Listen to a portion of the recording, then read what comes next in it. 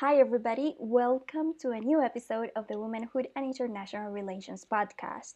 I'm your host, Natalia Bonilla, and for today's episode, we will be making a review of the latest documentary featuring in Netflix, Seaspiracy.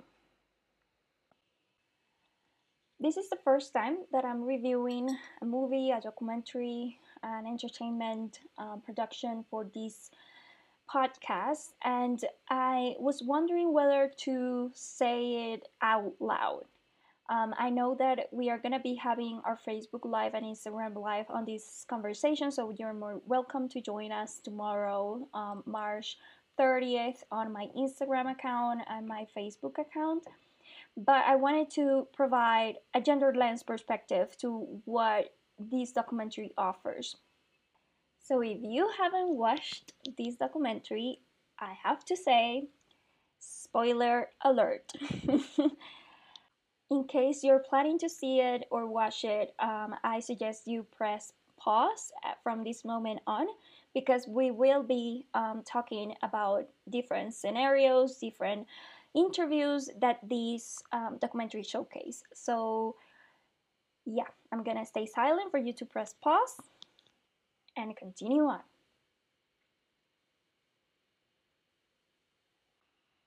Okay, so if you're still here because you've watched this documentary, or even if you don't care about watching it, but you have read what the documentary is about, then I will share with you a two-part review on this documentary with a gender lens perspective.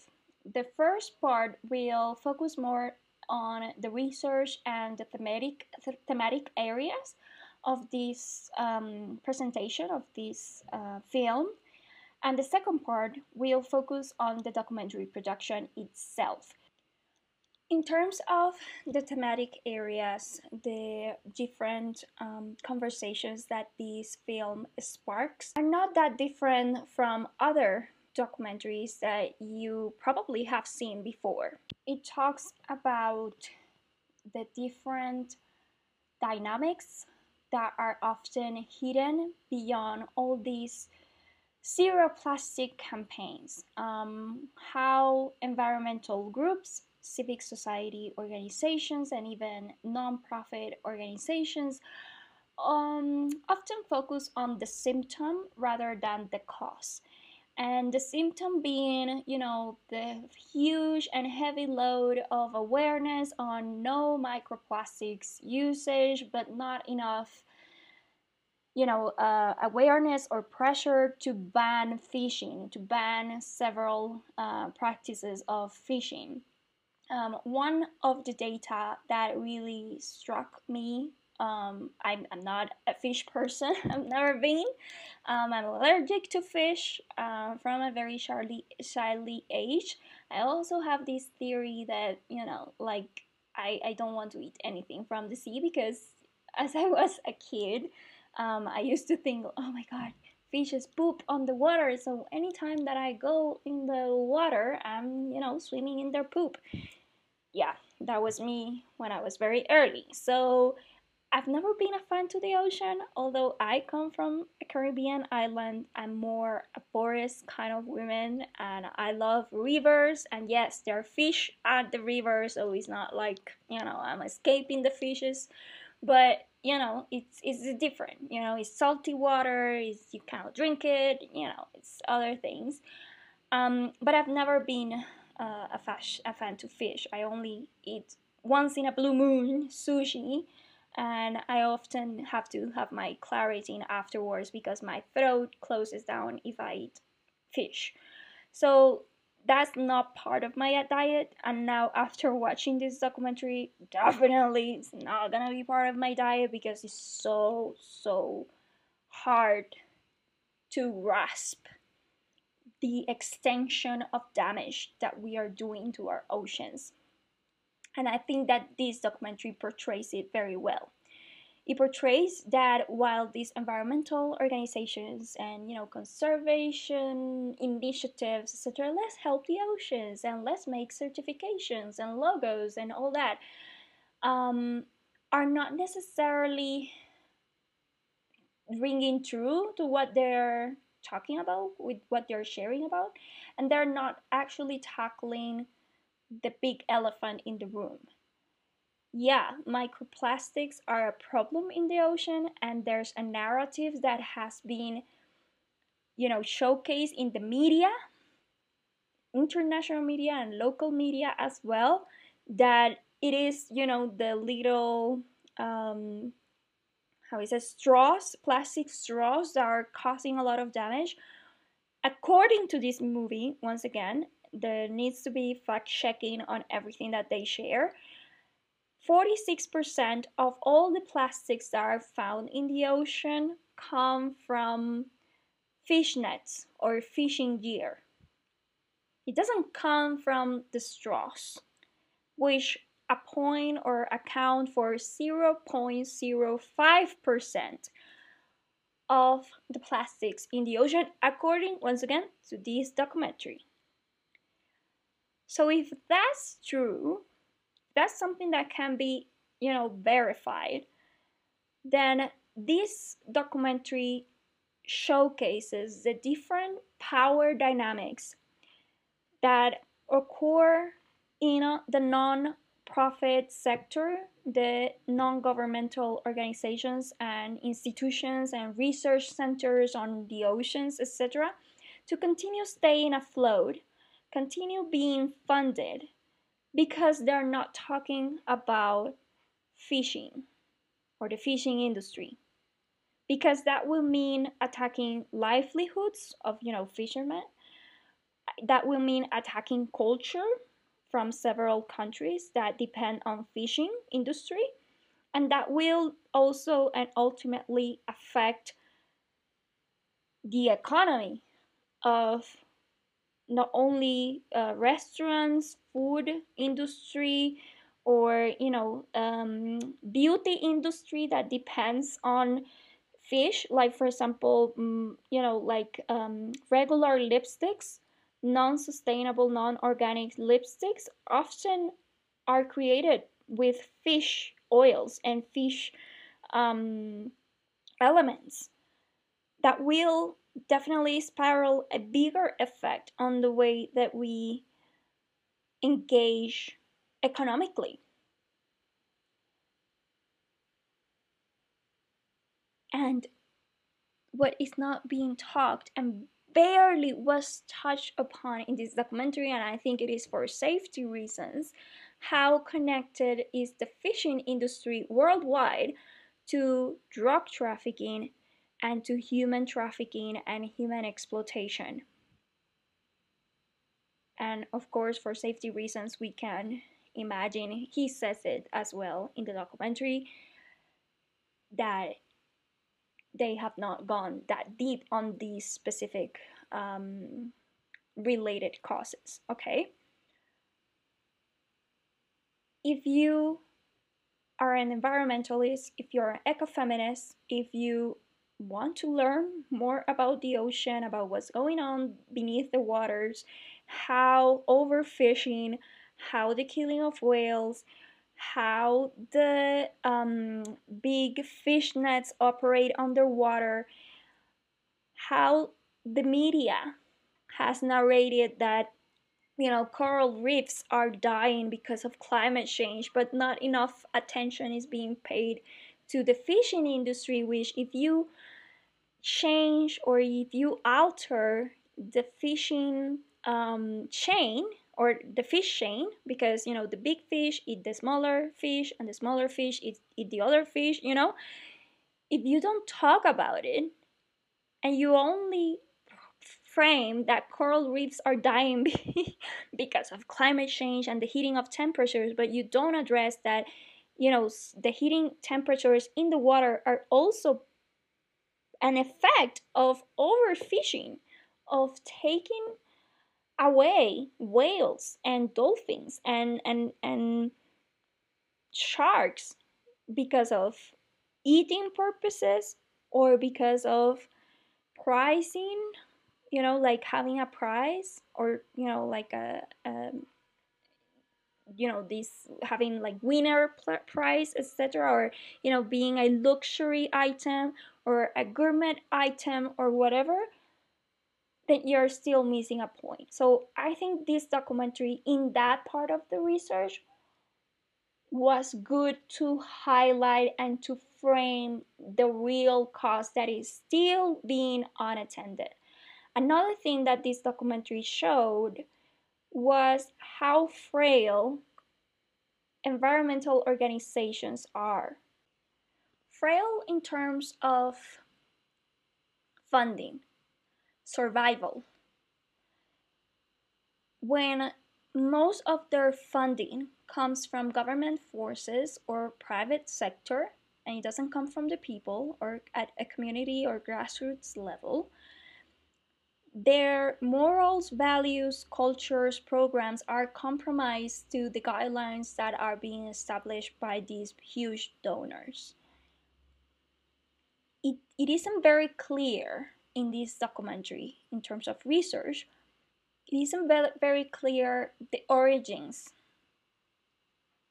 of these organizational structures.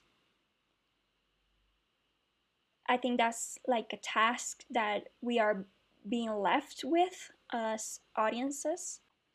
So definitely they are not tackling the cause,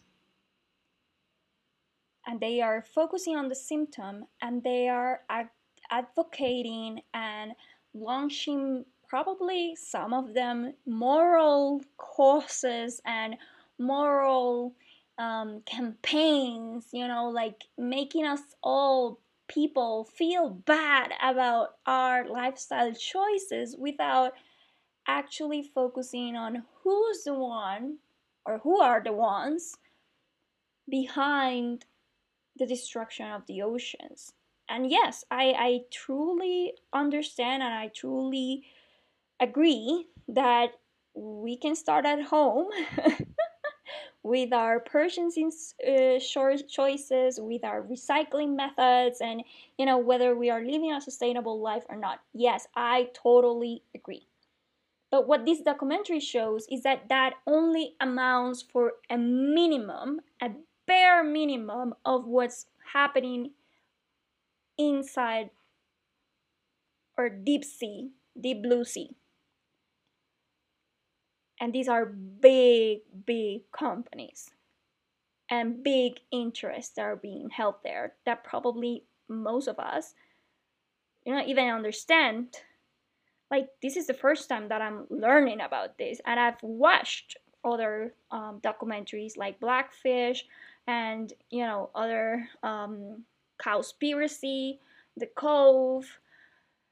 I've seen other documentaries, but never have I ever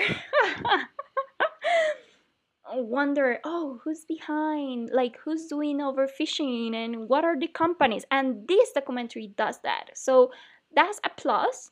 That's something good to like to grasp. Is naming governments, is naming companies, and is giving faces to the problem. If I include a gender lens to the research part, something that really struck me was understanding the level of the wounded masculine effect over the planet. What we see here is the wounded masculine taking over, ravaging or ravaging, I don't know how is it spelled in English, the undersea waters without any accountability, without any structure, without any limits, and without any care of the feminine. It's a huge disbalance or disequilibrium of nature, of man over nature. Germanic masculinity is not the same when we are talking about the wounded masculine. And if you're interested about this, we can definitely have another episode on this. I will list below another episode that I think will bring light to this, which is the androcentric versus the gynocentric view of the world. Where here we have the androcentric as well as the anthrocentric, which is the man or the human being at the center, and everything else revolves around the human being instead of it being interconnected. So it's the wounded masculine what we are seeing there. And the feminine is being conquered. A feminine, we can find several analogies throughout this documentary, from the whales, the dolphins, the fishes, to the ocean, the water itself, which is considered a feminine element, a feminine, stereotypically feminine energy associated. Water is also connected to the emotional world. And when you're taking over the underwater seas, and even like devastating the undersea ground floor, the sea floor, getting scraped, getting cleaned, getting devastated by Hades' wrath. Hades, the god of, the underworld, he forced Persephone to marry himself. It's a whole Greek mythology thing that we can talk about. But that definitely exemplifies the wrath of Hades. But this is a very non emotional, non logical, and even routinary practice.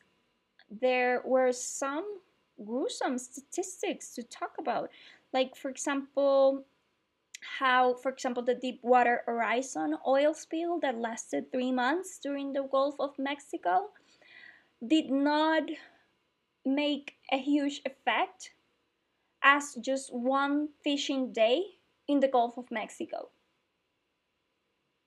So one fishing day in the Gulf of Mexico is worse than 3 months of oil spill by the Deepwater Horizon, according to this documentary. So keep in mind that.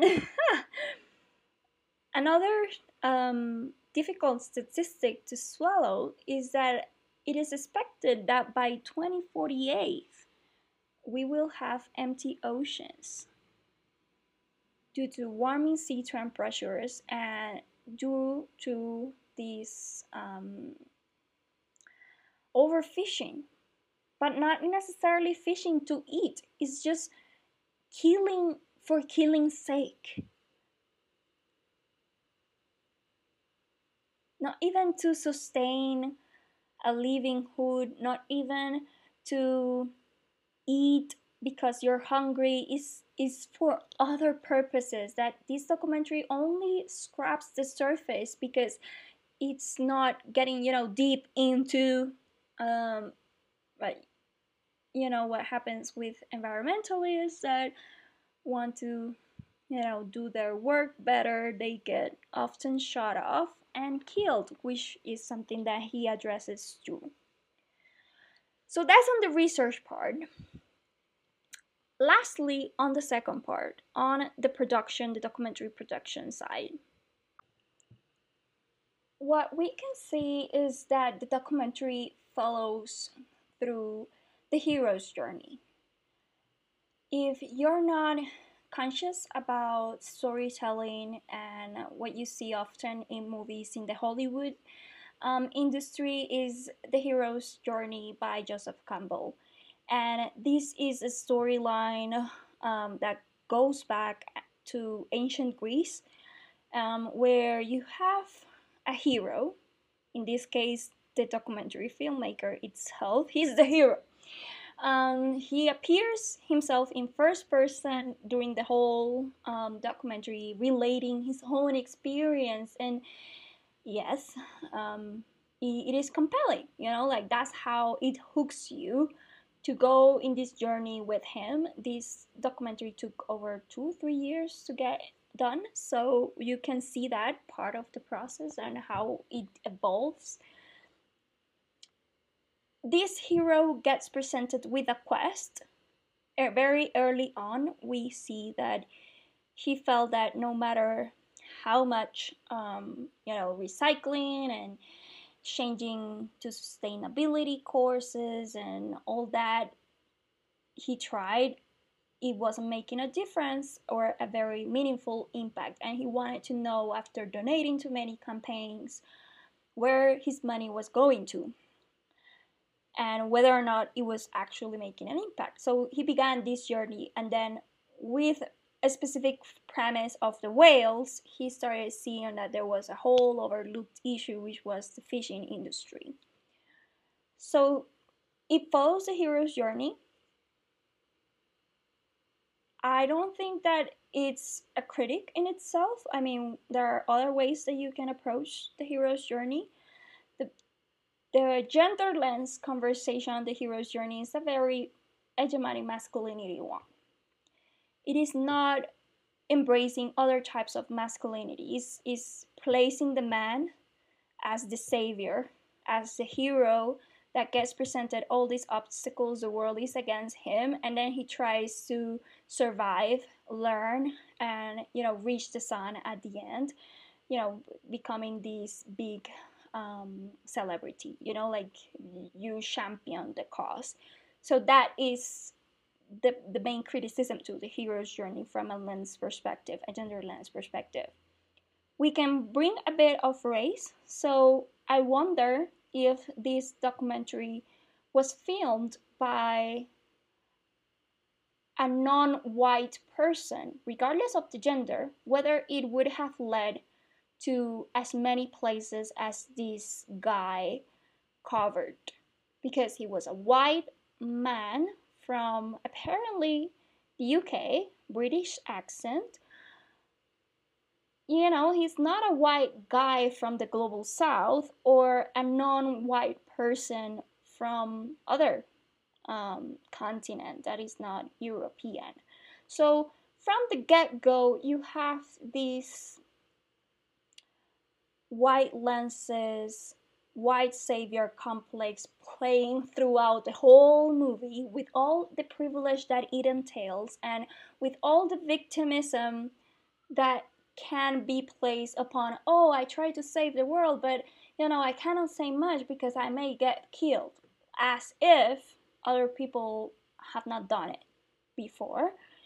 I mean, to be fair, he does makes a tribute to other female and male environmental leaders that got killed because of trying to expose these truths in several countries. So yes, to be fair, yeah, he did that in the documentary itself, so that was good.